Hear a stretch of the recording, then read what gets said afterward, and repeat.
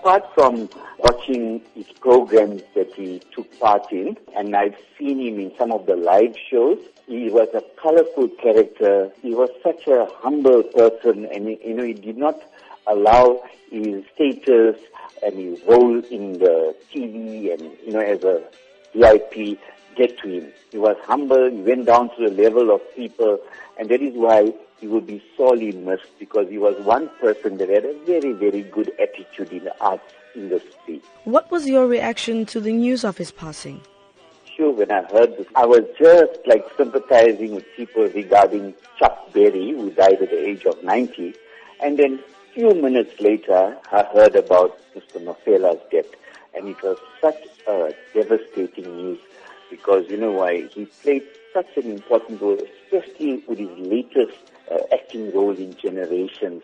He really touched the hearts of millions of people, through his... And what I loved of him is music, freshness that he provided when he sang, and his music videos and so on. So we will really miss him. It's so tragic that he had to die in an accident. Tell us about some of the memories that you share with Mafela. When I met him a few times at events, and I went up to him, I told him, Mafela, I'm a very, very hardened fan of you. And he said, oh, you actually watch my programs?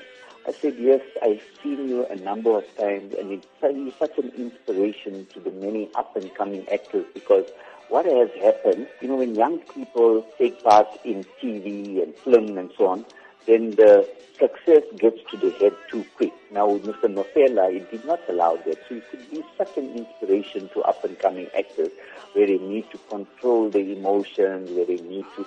So that is that conversation that we had, And I found that humbleness, that character, that colorful character that he had.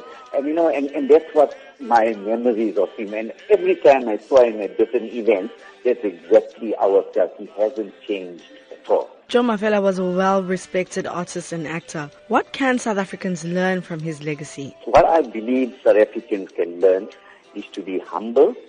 Do not allow fame and glory get to your head, because that's going to destroy you emotionally as well as in your career.